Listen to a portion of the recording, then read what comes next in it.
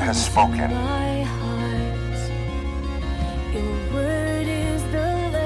We will do. And we will understand. Asa Shama.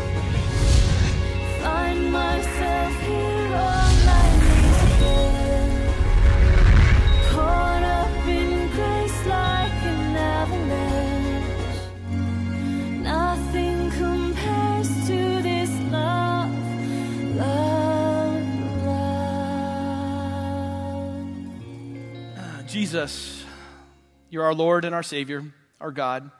We pray and ask that you meet us now where we're at. We pray and ask, Lord, Father, there's so many different people in different stages in their relationship with you in this room. And yet we all come together to learn your word because we want to be molded and shaped into the men and women you desire us to be. So, Lord, for those of us that have been around the faith a while and maybe can we can get a little bit prideful with our knowledge, I pray that you break down our pride. I pray that you soften our hearts to just listen to your word right now and to acknowledge that you are God and you are King. And Lord, to be molded and shaped into the person you want us to be. Father, there's people here who don't know who you are. They don't have a personal relationship with you. Maybe they've been searching and seeking. And Father, I pray and ask that you would meet them where they're at. Father, that your spirit would begin to move and soften their heart towards you. God, we pray for those who came to be comforted, that you would give them the comfort that you can only comfort. We pray for those that need to be convicted, God, that you would convict. But most of all, God, we pray that you are honored with what we're doing today and that we would be a group of people that would leave this place totally changed to serve you. In your name, amen. Amen. We're in a series called Jubilee, and I'm really excited about this series. It's been an exciting thing to go through because, Jubilee is kind of a weird word, I have to admit, but it's awesome when you begin to study about it. So as I began to study about Jubilee and what it is, I picked out some different things. I said, Chuck, I'd really like to teach on these things, and so this week and next week I'll be teaching on a couple of those, and this week particularly, one of the things I want to talk about is slavery. I know that sounds strange, but with the year of Jubilee, it was really interesting because what they would do is every 7 years, the Jews would release slaves. So if you served for 7 years, you'd be released. And I thought that was pretty cool. And the Jubilee year is every 49 years. So you have to see how it's every 7 years is a Sabbath year. So if you have 7 Sabbath years, that is the Jubilee. And that's where everybody celebrates and everything's forgiven, and it's really a cool thing. So as I began to study, I'm like, man, this is really interesting. And I noticed that throughout the Old Testament and New Testament, there's all this underlying scripture, underlying language of slave language. And so I want to bring some of that out, and I want to talk about it and kind of walk through it with you, and hopefully you'll grasp onto what I think Jesus was trying to show us, or I know what Jesus was trying to show us and teach us, and maybe you might be able to find some connection to it that might enhance your relationship with God and your walk with Him. But before we do that, let me ask you this question. How many of you have debt of some kind, like any kind of debt? Raise your hand. Okay, bunch of liars, and I don't see every hand up. Okay. Yeah, how many of you, you have some type of debt. You either have a car, a house, a credit card, a kid you're still paying off, who's in college. Some of you are dealing with that. It's amazing in our world and our culture that the way we view debt is totally different than they did in the first century. If we rack up debt, we have courts that protect us and our stuff. We have laws that, say, hey, you know what, there's no debtor's prison. You're not going to go to prison. However, that doesn't mean you don't feel the pressure of that debt in your life. I know as we've been talking about this for the last couple of weeks as a church, we're planning, hey, you know what, we want to be debt-free as a church. We want you to be debt-free. Let's plan towards that. My wife and I, very transparent with this. Our family, we've struggled with this. We've lost a couple of homes. We've been through a bankruptcy, and so we understand that pressure of debt. We understand what it's like to be under this vice and this constant feeling of, I can't get out from under this. But you know what's interesting? In Jesus' day and time, if you were in debt, let's say you went out and you purchased a camel on credit, I don't know if they did that, but it's like, hey, if you give me a camel today, I'll give you a hamburger tomorrow. But if you purchased a camel on credit or whatever you bought and you could not repay it, basically what would happen is you would have to go surrender yourself as a slave to that person that you owed. So could you imagine Citibank calling you and they're like, hey, you know what, you've been a couple of months late. We're really sorry, but you need to come down to our offices, and basically you're going to work for us for 7 years until you're finished paying off your debt. And bring your family with you because we own them as well. Have a good night, and basically you would have to do that. And so you have this whole picture of this culture that was living, if you were under the vice of debt and you couldn't pay, you would go into slavery. So that you can understand how it was a lot different back then. It was kind of crazy because there was all this slavery stuff going on and people were in there. But it was common in Jesus' day. So what would happen is you would serve for 7 years, and let's say after that 7 years you were done, your debt would be forgiven. You had a choice at that time as a slave. You could look at your master and you could say, you know what? I really like the way you treat me. And in fact, I really feel like you're a part of the family. This happened all the time because the Jews really took care of their slaves. And so what they would say is after 7 years, they go, you know what? Your obligation is done, but you can continue serving in this family. All you have to do is ask.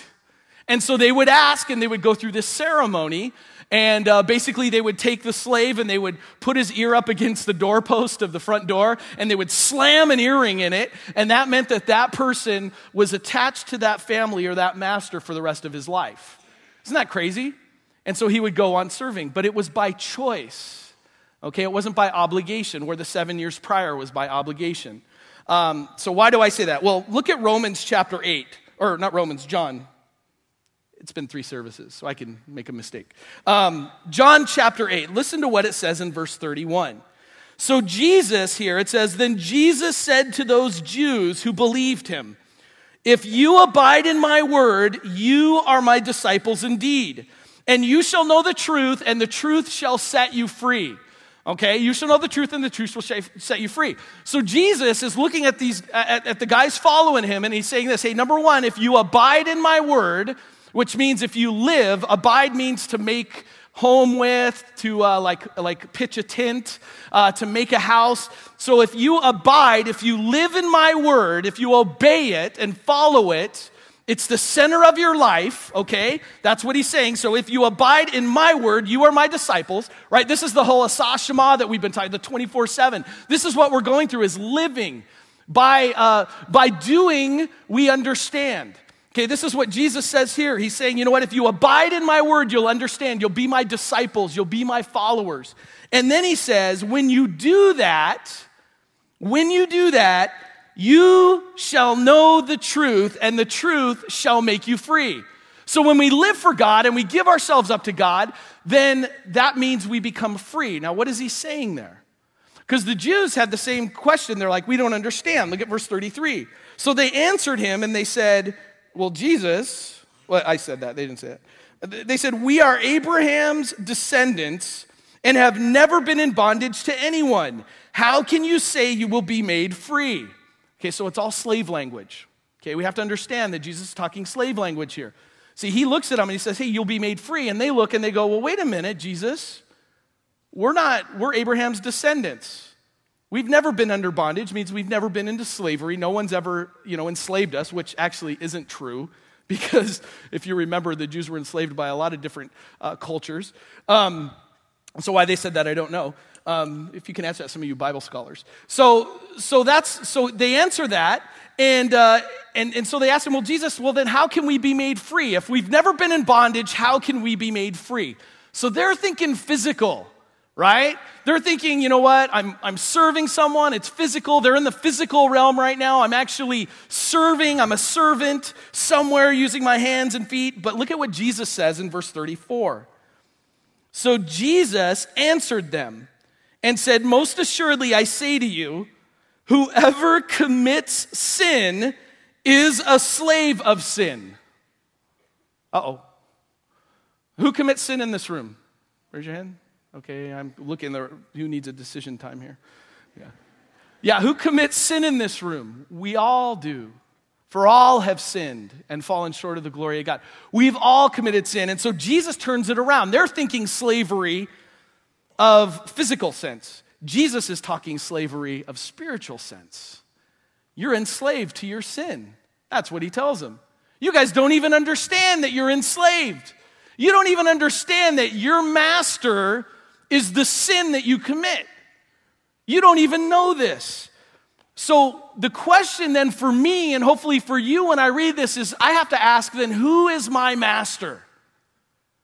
Who is the master of my life? Like really, when I look it down, I strip down everything and I take away all the fluff and all that. Who controls my life? Who do I go to for answers? Who do I serve the most? Who do I listen to? Who do I read and get suggestions on how to live my life? Where do I go for those things? What do I spend most of my time doing? Where do I spend my money?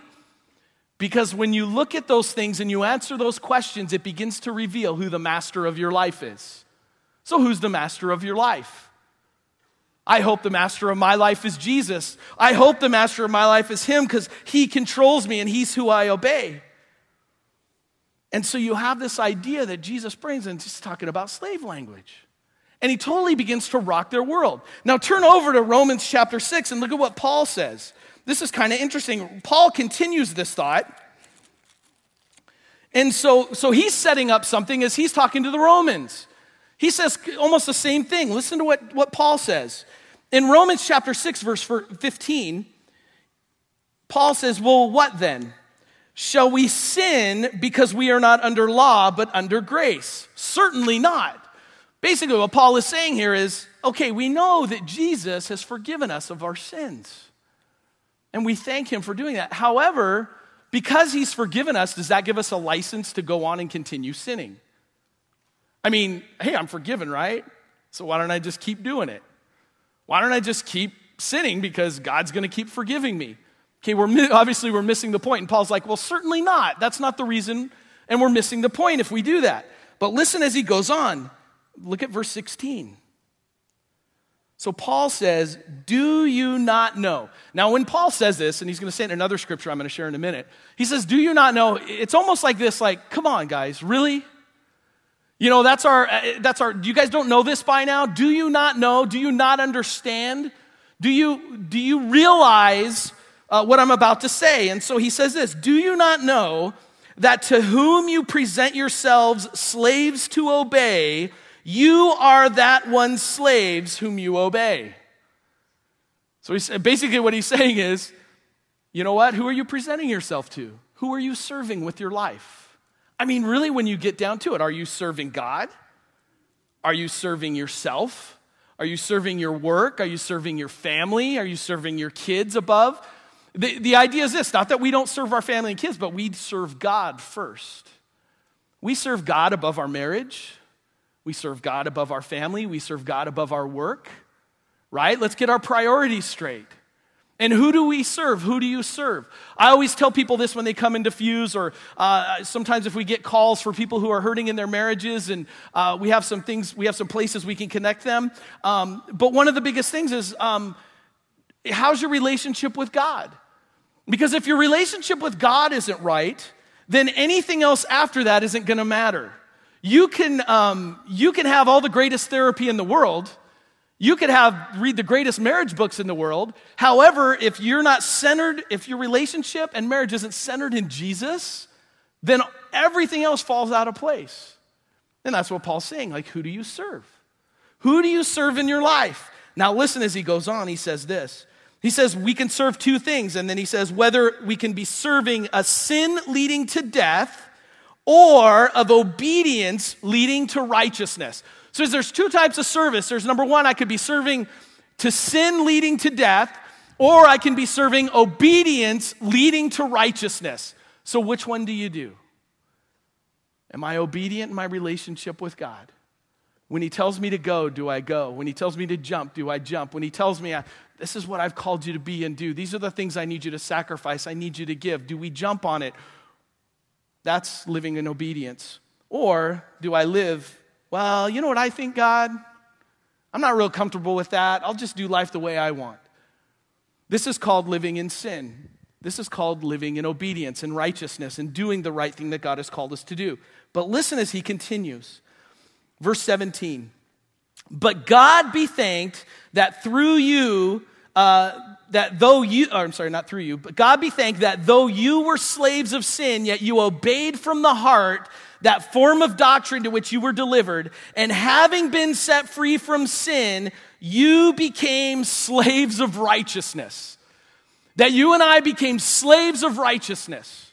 Somebody needed to hear that right now. That's why your phone's ringing. You needed to be, he's called us to be a slave of righteousness, not a slave of sin. To surrender to him and to allow him to move in us and to work in me and to move in me and be the man of God that he's created for me to be. Okay? Now, I hope you're catching on to this. Now, these are some thoughts, and I'm going to bring them all together. So hold on to this. Hold on to that thought. We're going to jump to another one in 1 Corinthians chapter 6. So hold on to what we just talked about and just keep it in the back of your head. Kind of tuck it in there somewhere if you have room. So then in 1 Corinthians, Paul's going to share with us some more of the slave language, and I want you to really hear what it says. Look in, actually I'm going to start in verse 18. So Paul says, flee sexual immorality, chapter 6, verse 18. Flee sexual immorality. Every sin that a man does is outside the body, but he who commits sexual immorality sins against his own body. Okay? So he says, flee sexual immorality. If the sins that we commit in sexual immorality, we commit against our own body. Now, why is that so important? Well, look at in verse 19. Then he says this, or do you not know? Here's that phrase again. Don't you realize, okay, guys, that your body is the temple of the Holy Spirit who is in you, whom you have from God? So why does he say to flee sexual immorality? Because when I commit sexual immorality, I am taking what God has given me, the temple of the Holy Spirit, and using it and really prostituting it for my own desires. Man, and that's a horrible thing. Okay, right now, Chuck and Pam and Ronnie and Natalia, they're in the Holy Land. And there's a couple pictures, if you look on their Facebook, of them going up to the temple wall. It's the last wall. It's called the Wailing Wall. It's where all the Jews go now. And they put their prayers in the wall, and they pray day and night over that wall, and they just pray and pray and pray. Why is that so important? Well, because to the Jews, the temple was the place where God dwelt. So if the temple's destroyed, where does God dwell, according to them? So they go to the Wailing Wall, and that's where they pray. And so as they put their prayers in that. Now, I want you to think about this. What does Paul say? Paul says, that's not where God dwells. God dwells here. God dwells within me. Does that make me God? No, that's not what it's saying. What it's saying is, when we accept Jesus to come into our life and our heart, when we accept him and we say we're going to live for him, he comes in and he makes his home, his abode in us. Okay, we no longer have to go to the temple to worship because the temple is here. So when you take that, don't you know that your temple, your body is the temple? So when you commit sin, you're bringing it with you, the temple. Do you catch this? You can see how crazy this gets. Now listen to what he says. So he says, don't you know that your body is the temple of the Holy Spirit who is in you, whom you have from God, and you are not your own. This is slave language. He's saying you're owned. Some of you are like, I don't like that. Well, he's saying you are not your own. When you surrendered your life to me, you gave it up. You said, I am no longer a slave to sin. I'm a slave to righteousness, and I want to follow Christ, and so I surrender myself to him. And you, in that place, you're not your own anymore. You become his. He owns you. He put his name upon you so that wherever you go, when you're at Starbucks, when you're in your neighborhood, when you're at the laundromat, wherever you're at, driving on the street, you represent God. You are an ambassador of Christ, as though God were pleading through you. We're not our own. He's called us to something bigger, something greater. So the question becomes, am I going to be a slave of sin and live this life that I want, that I desire, and all these things that I want to do? Or am I going to be a slave of righteousness and live this life that God has called me to do and to go into the world and be a part of something amazing and incredible that he's called me to, because that's what God has called us to. And he says, you're not your own, you're mine. I put my name on you. And then he says this in verse 20. This is the icing on the cake. He says, you're not your own, verse 20, for you were bought at a price. Therefore, glorify God in your body and in your spirit, which are God's. Do you catch that? You're not your own, but you have been bought at a price. You've been purchased. It costs somebody something for you. See, I only spend my money on what's valuable. I'm sure you do the same. I'm sure you wouldn't just go out and spend $1,000 on a candy bar, right? Because it's not worth it. We spend our money on what brings value. Is it worth it? I love yard sales. Michelle and I, we love going yard sailing. In fact, we've been at some of your houses for yard sales, and we walk up and you're like, oh, that's the pastor guy from Crossroads. Charge him double. And what's funny about yard sales, right, is you go up and somebody's selling something and they have this value that they think it is, and you have a value. Sometimes that doesn't match. You're like, hey, I'll give you $5 for it. And they're like, that's worth $50. You're like, no, it's worth $5. Because there's value. I'm only going to spend my money on what I value most. Now, I hope this is making sense with you. Now, make this connection with me. If I only find value, if I only find something of value and I want to spend my money on that, then if I buy something, it's worth it. It has intrinsic value. So here's the question. If you were bought at a price, who paid for it? God. Every single person in here, God paid for. You were bought at a price. Now, what did God have to give in order for you to be bought? What did it cost him? What thing of value did he have to sacrifice in order to buy you? And that was his son, Jesus Christ, on the cross, who lived a perfect life, who didn't deserve what he got. And yet he died for me and for you. Do you catch this? See, when I hear that and when I understand that, when I can come to grips with saying the God of the universe has taken me and literally he sacrificed his life so that I could have life, how am I supposed to respond to that? I respond to that by saying there isn't anything I wouldn't do for him, right? There isn't anything I wouldn't give for him. Because if he sacrificed everything for me, I have to, in response, go, I don't deserve this. I need a Savior. I need a God. And here he sacrificed for you and sacrificed for me. So if you don't think you're worth it, you have to understand that God sees something in you that you don't. He sees value that you don't see, that you are worth it. And I'm not here just to pep you up and give you this, but the reality is that Jesus' death was real, and the reality is that he died for you, so you can be set free from your slavery. And in response, you no longer live in that slavery, you live serving him by saying, thank you. I don't deserve this life. Michelle and I talk about this all the time. Man, we went through a really tough time a couple of years ago. And man, it was really hard. And when we came to Crossroads, we were broken, and we found a place of healing, and we found a place where we can get back into ministry and get really excited. And God began to move. And you know what? We don't deserve this. We don't deserve this incredible body of people. We don't deserve the incredible Fuse ministry that we get to serve under. And yet God continues, and I am thanking him constantly for that in response to what he's done.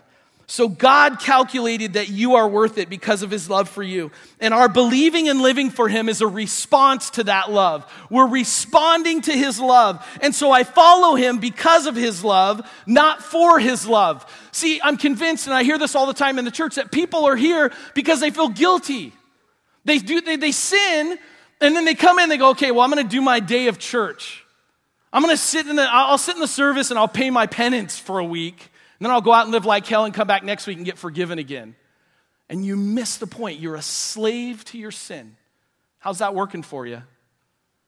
right? How's that working for you, living that way? And God's like, that's not how it is. Or we do our quiet times and we do it. We're like, okay, I got to get my spiritual points in.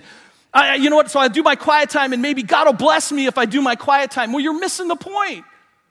We do our quiet time because we want to learn about God because of all that he's done for us. It's in response. And if we're constantly trying to earn it, we are what Jesus would call a slave to our sin. We're trying to earn it over and over again. We're trying to make it happen. And Jesus is like, I've already done it. Accept that you're accepted because I love you. It explains this even further in Galatians chapter 5. I love this verse. In chapter 5, verse 1, he says this. Paul goes, and if you have your Bibles, turn there. He says, it is for freedom that Christ has set us free. There's slave language again. He says it's for freedom, you guys, that Christ has set us free. It is for freedom that you have been set free here this morning. For freedom's sake. And listen as it goes on. He says this, stand firm then, and do not let yourselves be burdened again by the yoke of slavery. Now, what is he talking about? A yoke of slavery, being set free? I'm like, I don't really understand this. Well, what he's talking about is teachers had different types of yokes that you would wear. And they would call them yokes because animals would wear yokes. And it would be the way an animal would go into a field. And they'd put the yoke on and it would basically plow the field. Well, they used that illustration in saying whatever teacher you followed, you put that yoke on and you followed that teacher. Jesus had a certain kind of yoke. There were other teachers in Scripture, Hillel and other different rabbis that had these yokes that they would wear and people would follow them. And Paul says, listen, you need to put on Jesus' yoke. Because Jesus' yoke brings freedom. Other teachers bring slavery. Because you had to earn your salvation. You had to do these certain things to make it happen. And so he goes into this thing. You have to understand that it is for freedom that Christ has set you free. Now let me explain this. My beautiful wife is over here, Michelle. And let's say I went and I borrowed, or I went and bought her some flowers at the store. And I came home and I handed her those flowers and I say, hey babe, I love you. Here's some flowers for you. And she's like, oh, you're the greatest husband ever. I'm like, yeah, I am.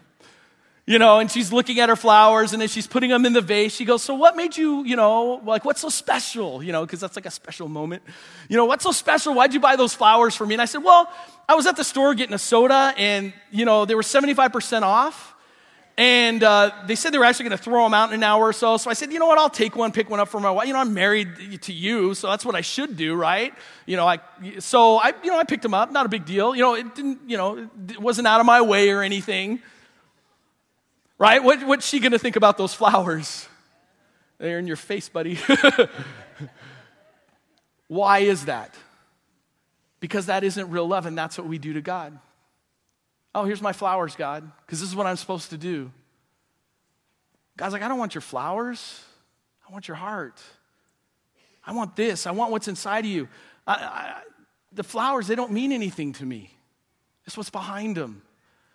On the other hand, what if I came home and I had the flowers and I looked at my wife, and I've said this every service, and I truly mean it and believe she gets embarrassed, and I said, you know what, I love you so much, and I don't deserve a wife like you, and I don't. I mean, look at you, look at me. There is a God. And every time I see her wake up in the morning or go to bed at night, I thank God for you and look at the kids we have together. I mean, I am so grateful and thankful. And so I bought these flowers because they represent my love for you. And I gave them to her. That's a little bit better, right? A lot better.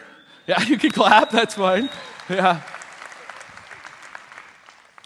Do you see the difference? One is out of obligation, and one is out of a response to love. So how do you respond to God? Who's your master? Do you respond out of obligation? Are you a slave? Or do you respond otherwise? Slaves do what they're told because they're an obligation to the master. They have no choice. Now, remember that story we talked about? Slaves would go for 7 years and they would serve. And then, after that 7 years, they would look at their master and say, you know what? I love you and I thank you for taking care of me and my family. We want to serve you the rest of our lives. And then they would go and get the earring and move forward. Turn over back to John chapter 8 with me and look at this. I didn't share this part, but I'm going to share it now. Because listen to what Jesus says here. In John chapter 8, verse 34, so Jesus answered, we're back to this. Remember, he says, most assuredly I say to you, whoever commits sin is a slave to sin. He says, we're all slaves to sin. And then he goes this, verse 35, and a slave does not abide in the house forever. Remember that 7 years. A slave doesn't come. He doesn't stay in the house forever. He's temporary. Why? Because he's obligated. A slave is only obligated. He doesn't have a relationship with the master. He goes and does his work and leaves. He doesn't know really who the master is or love the master. He's just there because he feels like he has to pay back for what he did.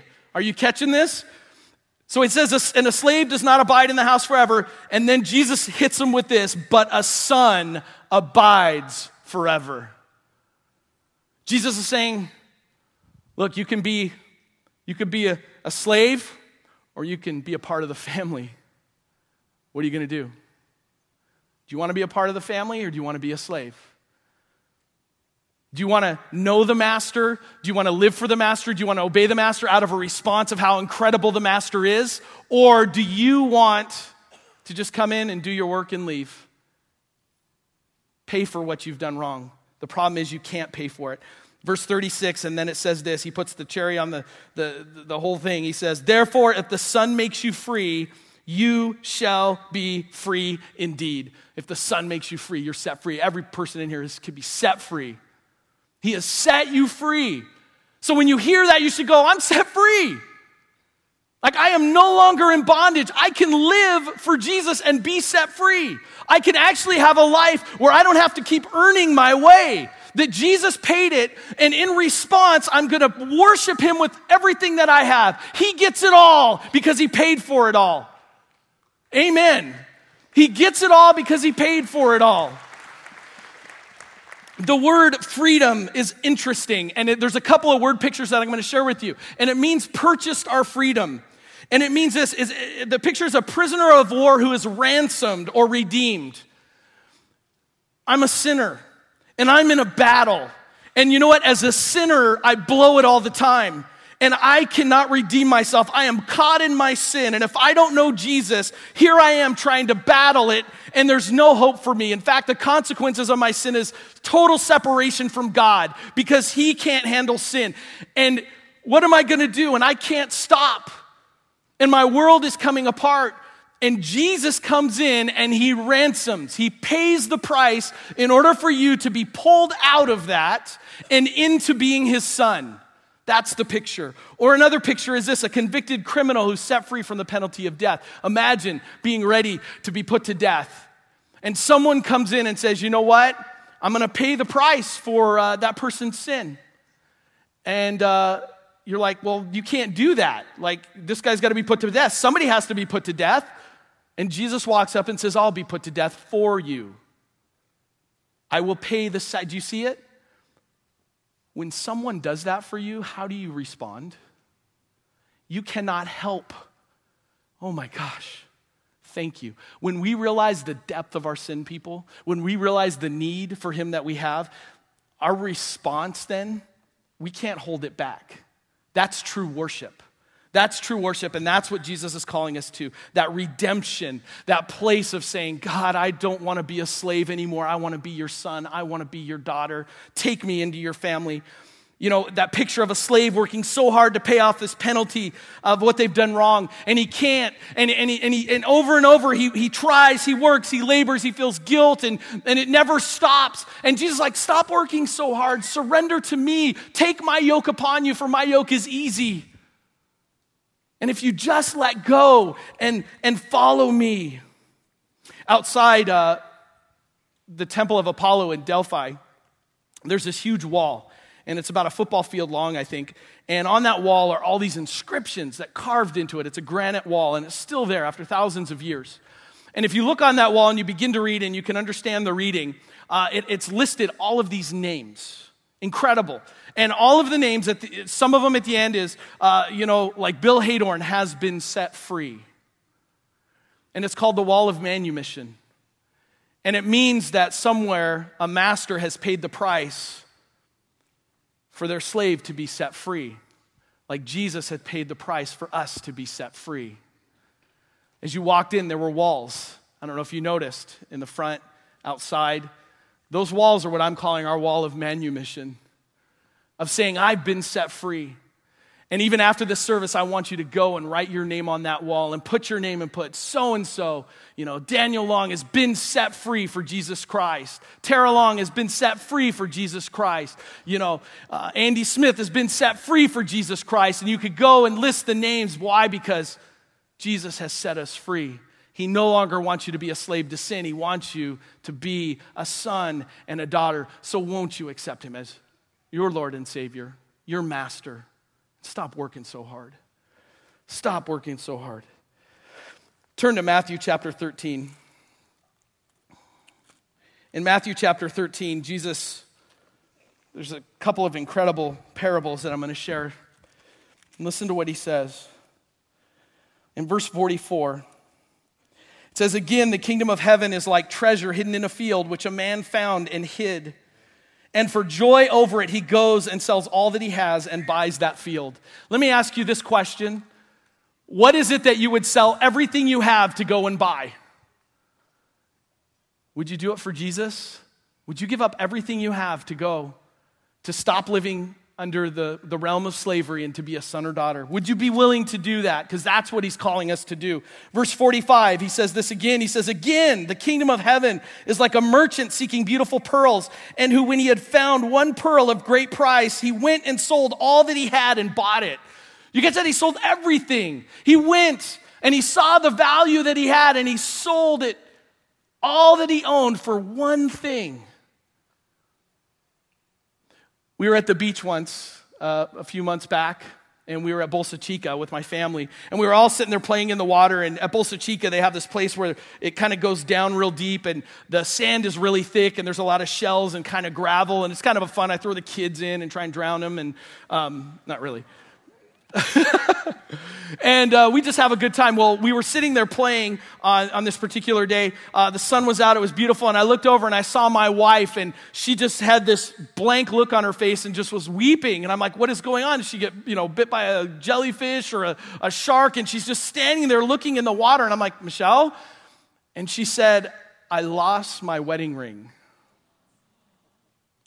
Now, her wedding ring, is amazing because it's not just a wedding ring. It was her grandmother's wedding ring. Could never be replaced. It's handmade, special. It wasn't this fancy, it was just a beautiful ring that reminded her of her grandmother. And it fell in the water, in the sand. All of the family, we got together, and I remember we're digging through, and we've got our hands in there. We're on our knees. The waves are crashing over us. We're almost drowning, and we're like, we got to find this ring, and we're scooping up sand, and it's going through our fingers, and we're like, is the ring here? Is the ring here? And the kids are in on it, and people are like, what's going on? And we're like, we lost a wedding ring. Help everybody. And I mean, my hands were sore after that, and we searched for hours. I don't know how long. I mean, it was a long time, and we didn't find the ring. But I wanted you to know there isn't anything I wouldn't have given up for that ring, because it had so much value. Does Jesus have value to you? Are you willing to give up everything for him and to say, I'm going to do what it takes to be a son or daughter? I no longer want to be a slave to sin. I want to be a part of the family. Because you can do that this morning. You could do that right now. And I'm going to call and ask you to do that. If God is moving you to a place where you've been living as a slave and you need to be set free, you need to come to him and transition your life from being this slave, being this person trying to earn your salvation, being this person trying to do the right things and trying to look just right and be just right, to a person that says, God, I am your son or daughter. I just give everything to you, and surrender. Because all you have to do is ask, write your name on that wall. Just put your name on that wall to signify I've been set free. Maybe you're trying to earn your freedom. Your communication with God is a list of do's and don'ts. You know who you are. And then you know it's not working. And it's time, even as a Christian, maybe for years, that you have a relationship with him. That you don't live out of obligation anymore, but you're set free to serve a God that loves you and wants you to be a part of the family. then you need to pray this prayer. Maybe you're someone who's a slave to sin. You've let it control your life. And even today, you come in, you're like, I don't really care. Maybe there's addictions. Maybe there's pride. I don't know what it is. You do, and God knows. And you need to surrender your life for him because you're a slave to your sin and it's not working. And so I'm going to challenge you to pray that prayer, to surrender yourself, to be a part of his family, to jump in and say, God, whatever you want me to do. The Bible says if you confess with your mouth and believe in your heart that Jesus rose from the grave, you will be saved. If you confess him, if you say, I want to follow you, he transitions you. He moves you from being dead to being born again. He moves you from being slave to being son or daughter. And some of you need to do that this morning. So what I'm going to do right now is I'm going to give you a moment of silence, and I'm going to just ask that the Holy Spirit move. And if he's moving in you right now, don't ignore it. Just let him move. And maybe he's asking you to make this decision. For all of you here right now, there may be someone here who needs to transition their life, and don't ignore the Spirit's call. And then I'm going to pray for you. I'm just going to go ahead and pray and ask God to move in your heart. And then if you feel that it's time for you to do this, then I'm going to ask you to pray with me, and I'm going to ask you to pray Jesus to come in and take over. And I want you to do that along with me. So let's go ahead and take a moment, and then I'll pray.